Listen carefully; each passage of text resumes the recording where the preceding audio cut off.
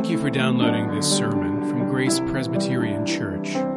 Grace is a church where people seeking more grace, more depth, and more community can start finding their way and sharing their gifts with the world. You can follow us online at graceforsiouxfalls.org. The kingdom of heaven is like treasure hidden in a field, which a man found and covered up.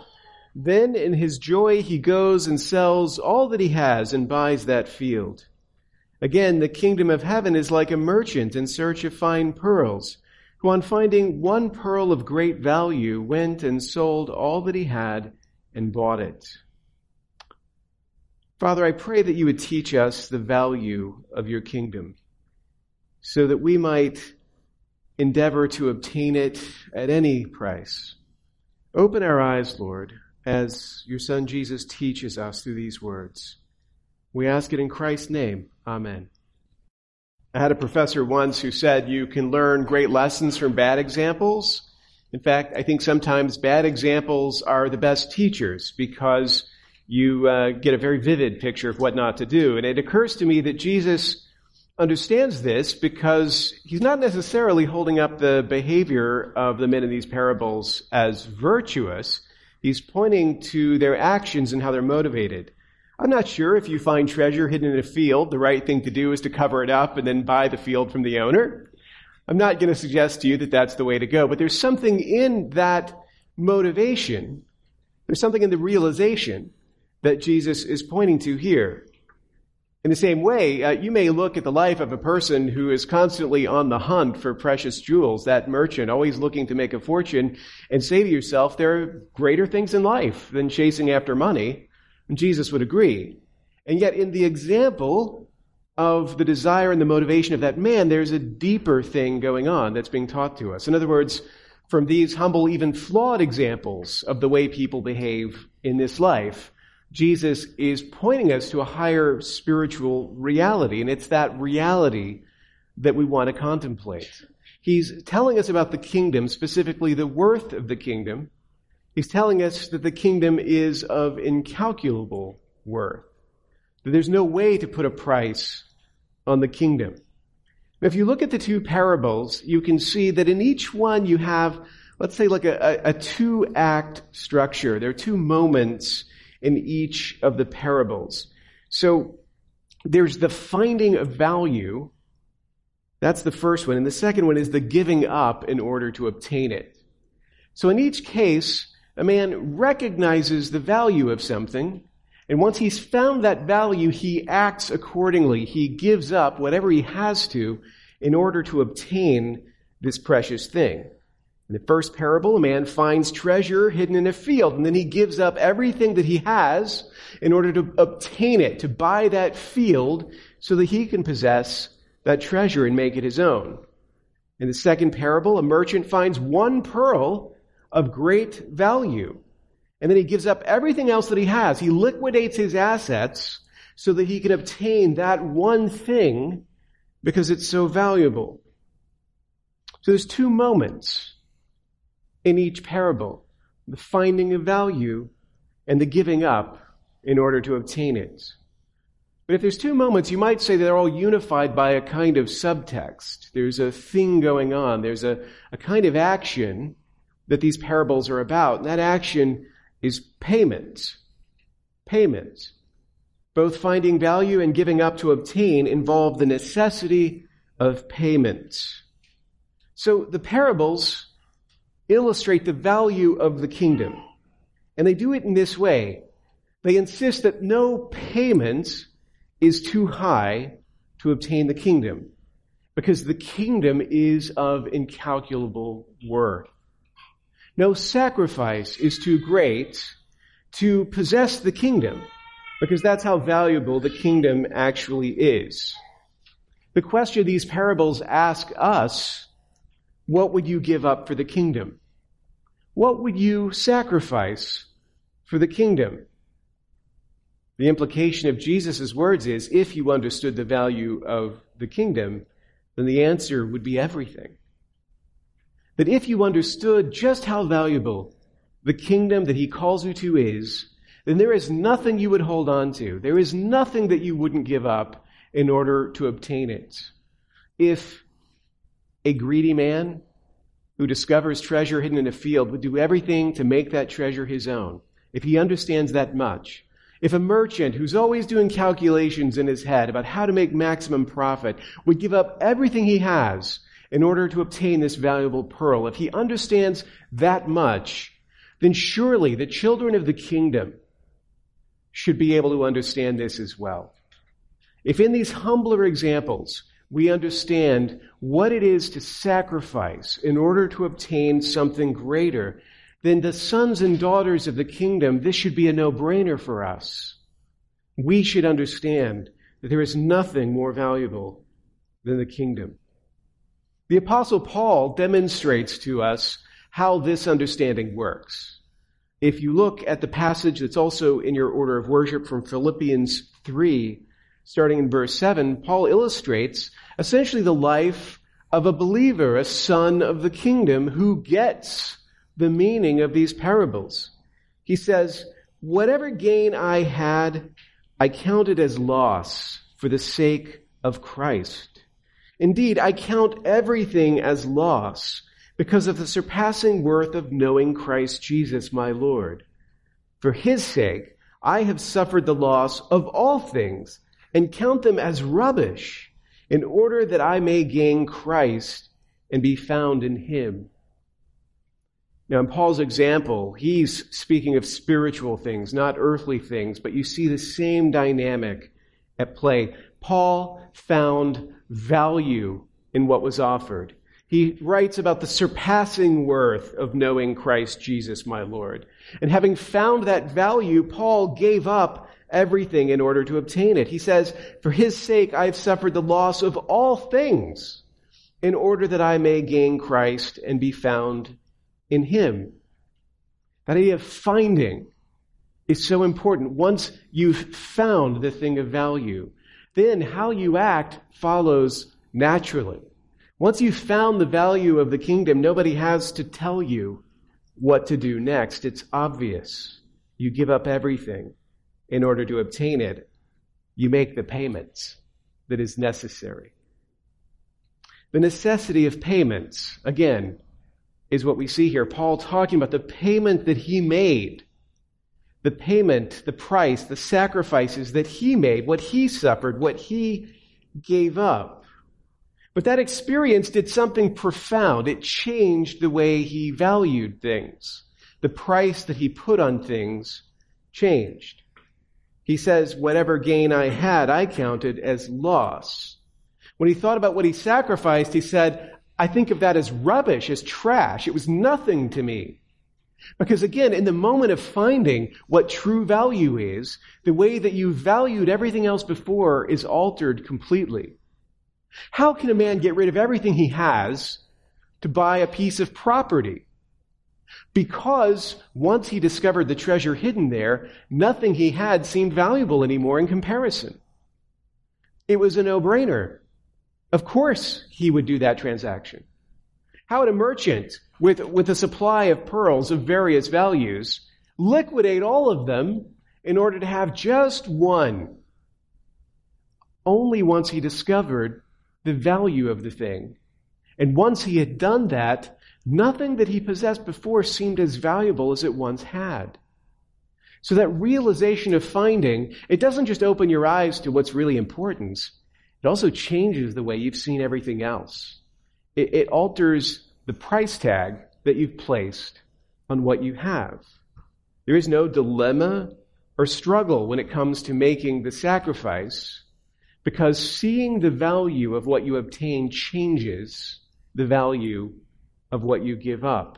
Once the value of the kingdom is known, then giving up everything to make the payments is easy. It's easy. It makes sense. So the key, we might say, for us, is finding the value of the kingdom. If you can do that, if you can see the true value of the kingdom, then everything else follows naturally. That makes it sound so easy. If you just saw the value of the kingdom, you'd give up everything in order to obtain it, But we don't do that. We don't do that because we don't value the kingdom. We don't know the value of the kingdom. That's our problem, let's say. Our problem is that we don't know the value of the kingdom. We don't know the value of what we've been promised, of what we've been called to. Jesus recognizes that as our problem, and you can see here how it is that he's able to put his finger on it. These are parables for people with this problem. Right? These parables are specifically for people who struggle to see the value of the kingdom. We don't see that the kingdom is buried treasure. We don't see that it's this valuable pearl. Instead, to us, it looks very different than that. But how does Jesus know? How does he know that this is our problem? Well, he knows by looking at what we do. Right? Because if we did value the kingdom rightly, there's nothing we wouldn't give up to obtain it, but we're not doing that. We're not sacrificing things. We're holding on to them. We're hoping at best to have the kingdom and everything that we already have. But if we have to choose, it's not clear that the choice we're going to make is the kingdom. Right? We're not sacrificing for the kingdom. And if we're not sacrificing for the kingdom, then it follows that we don't know the value of the kingdom. Because if we did, the rest would flow naturally. Do you see what I'm saying? It all comes back to knowing the value of the kingdom. And of course, that comes down to how do you measure value? Like, how do you judge the value of anything?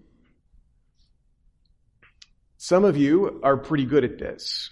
You've been successful in life and business. You know how to balance not just a checkbook, but the accounts. Right? So you understand the way that this works. You understand how things are valued. We might say that things are valued, the value of things is measured according to what you're willing to give up in order to obtain them, but there's a more succinct way of putting that. As an economist would tell you, things are worth what people will pay for them. Things are worth what people will pay for them. I've learned this lesson the hard way on eBay. Because it turns out when I try to sell stuff that I have to other people on the internet, I value those things differently than they do.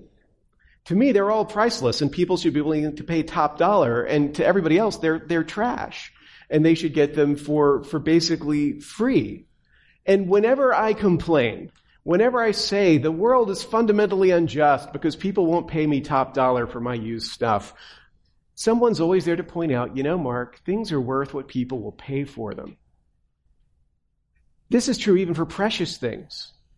Gold, diamonds, jewels, all of that are worth what people will pay for them. In difficult times, when the price of things go up, we suddenly see this illustrated, right? There are things that are valuable that people won't pay money for, but there's also things that are essential that we have to pay more for, and we have no choice because we need them, right? Things are worth what people will pay for them. Is that true? Yes and no. There is an economic logic to it. It's true in a subjective sense. And yet, there are many inherently worthy things in life that we don't value correctly. In that sense, it's not true. There are a lot of things that are valuable that people won't pay for.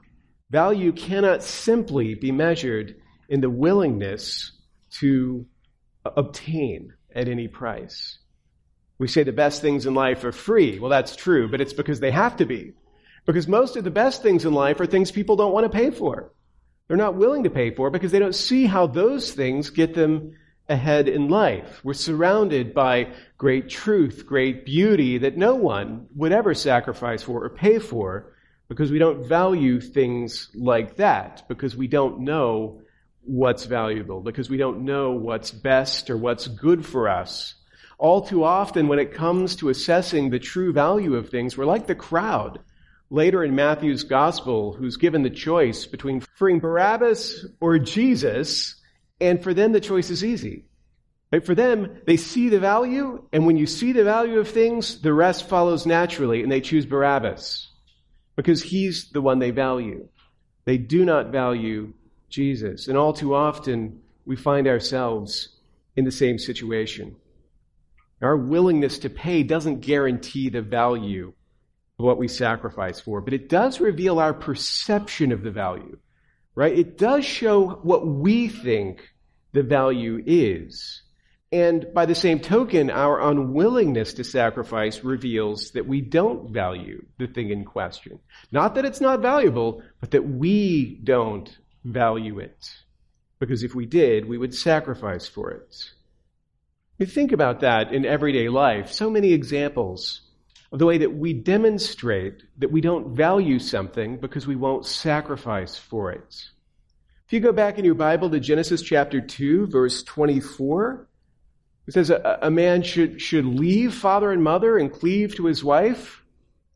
Well, a man may say that he wants to love his wife, but if he won't do that, if he won't make that sacrifice, does he really value her? No. He may say he values her, but he shows by his actions that he doesn't, because he's unwilling to sacrifice. We say we value all sorts of things. We value security, we value integrity, we value truth, but we will not sacrifice for those things. We won't give things up in order to obtain them. And if that's the case, it's fair to conclude that whatever we say, we don't value them rightly. Because you can tell how we value them based on what we give up in order to obtain them. And then Christ comes and he says, if you value my kingdom, then you will sacrifice for my kingdom. If you value everything that you've been promised in me, then you will sacrifice everything for me. We hear those words and we say, yes, Lord, I believe, I will do it. But we don't do it. We don't sacrifice. So the question is, what will you give up? What will you give up? It's Lent, right? At Lent, the question that we're supposed to annoy other people with is the question, what are you giving up for Lent? I hate that question. I hate it. Someone asked me this week, what are you giving up for Lent? And I said, vegetables. It wasn't a big sacrifice, but it's always annoying, right? Right? Because no matter what you've given up, if you've given up anything, it never feels good enough. It never feels noble enough. Or you can't think of anything good to say. What have you sacrificed? What discipline have you introduced in your life? The thing is, it is the right question for the season. And it's not just the right question for the season, it's a right question for every season. What are you giving up? What are you sacrificing? We really do have to ask this question of ourselves. And I would say for us as a church, for Grace as a church, right now in this moment, this is a question we have to ask ourselves. What are we giving up? What are we willing to sacrifice?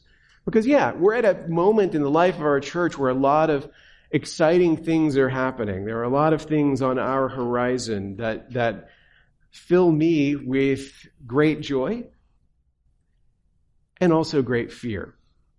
In fact, last week, my friend Luke, who's another pastor, was in town when we had the blizzard, and he got trapped with me, and so we had a lot of conversations as we were shoveling snow and things like that. And I confided in him that I'm afraid. I'm afraid of the future. I'm afraid of the next few weeks. I'm afraid of the next few months. I'm afraid of the future of Grace. Not because things aren't good, but because change is involved. And change can be hard. The outcomes can be unpredictable. There's something really comfortable about just keeping things the way that they are. So that when I think about the future, there's a little bit of trepidation. I'm also afraid because we're at a moment in life where we really do need to sacrifice. Where we really do need to give things up in order to obtain something that is promised. And that's a very difficult thing to ask of anyone. It's certainly not something I enjoy asking people to do, to say, I want you to sacrifice. So I confided this to Luke, and he said, no, don't think that way. He said, sacrifice is good. It's easy for pastors talking to other pastors to say things like that, right? Sacrifice is good, he said, but he knew it from experience because he's had to go through similar kinds of challenges. He said to me, the church needs to sacrifice. The church needs to be called to sacrifice. So growing as a church means growing into what Christ has for us, and that means sacrifice. That in order to be who God calls us to be, we have to be uncomfortable because we need to be uncomplacent. Because what we've been called to isn't comfort and it isn't complacency. It's growth, and that requires sacrifice. When we're called on to make sacrifices, we're reminded of what really matters. We're reminded that the kingdom is worth it, and we desperately need to be reminded.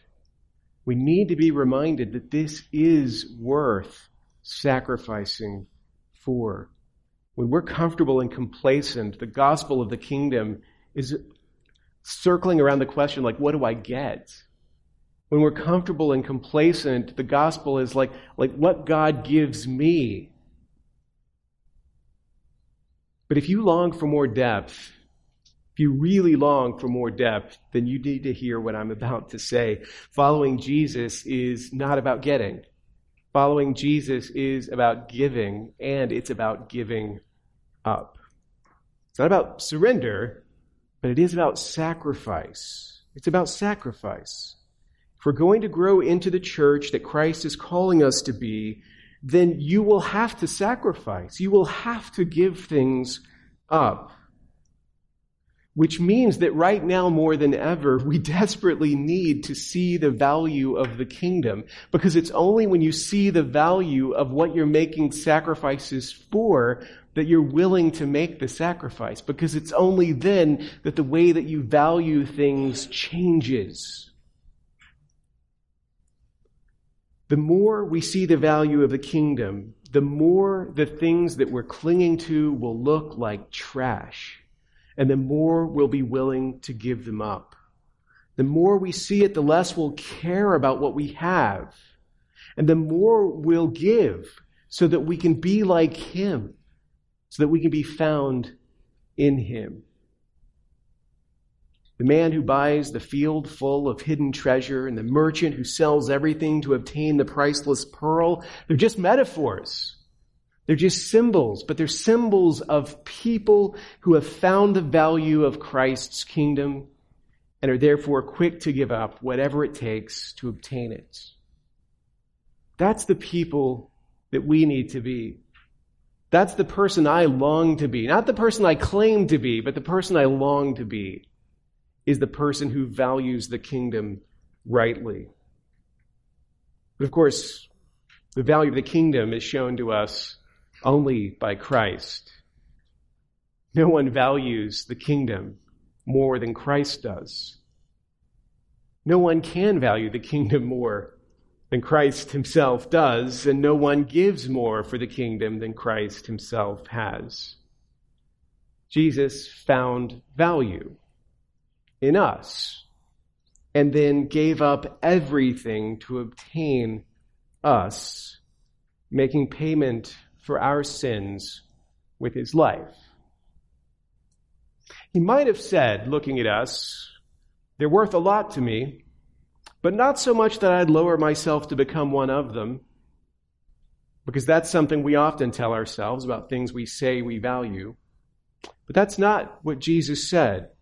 He did not hold on to his lofty position. Instead, he emptied himself. He didn't think that equality with God was a thing to be grasped or held on to, as Dan preached not too long ago. But instead, he gave that up and became one of us. He sacrificed that to obtain us.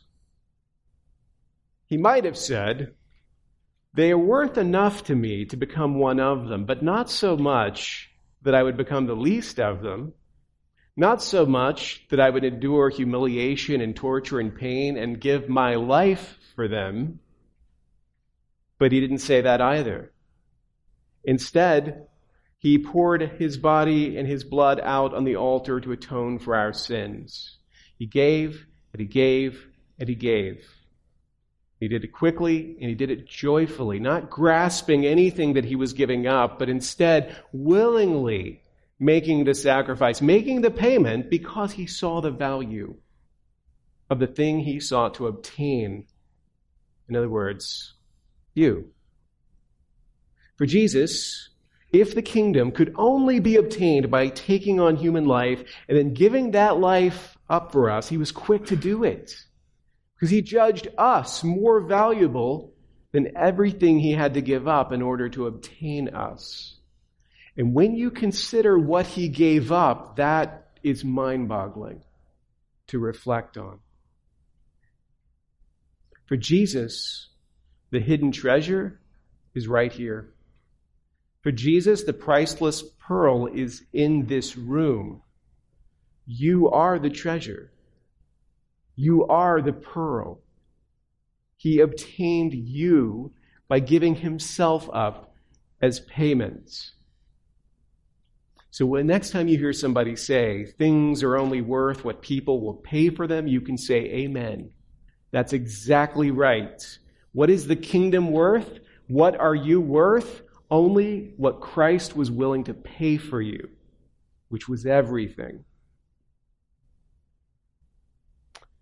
So the easy solution here for us would be to just open our eyes, to just value the kingdom rightly. That's all we have to do, is start seeing the value of the kingdom rightly. If we do that, then everything will fall into place. If we just see the value of the kingdom rightly, then like Jesus, we would sacrifice everything for the sake of the kingdom.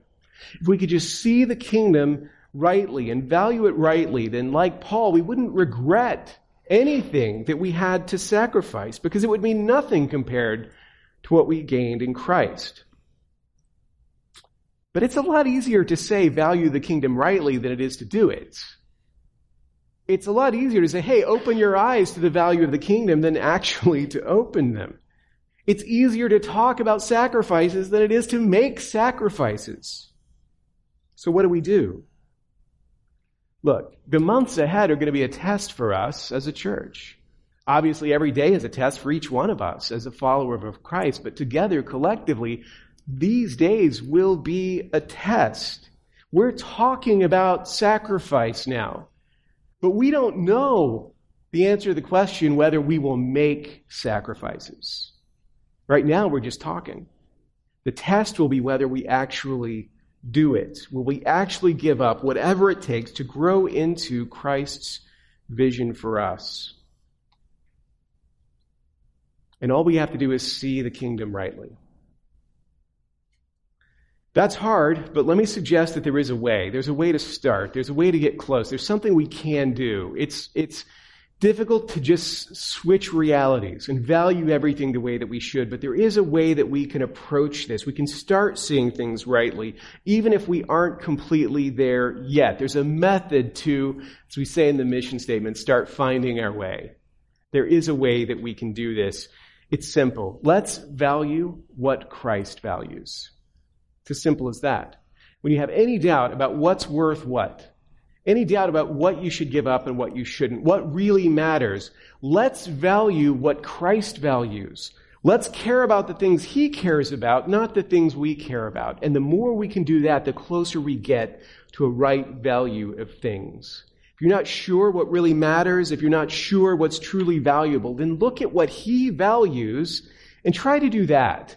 Look at what it is he sacrifices for and try to sacrifice for that.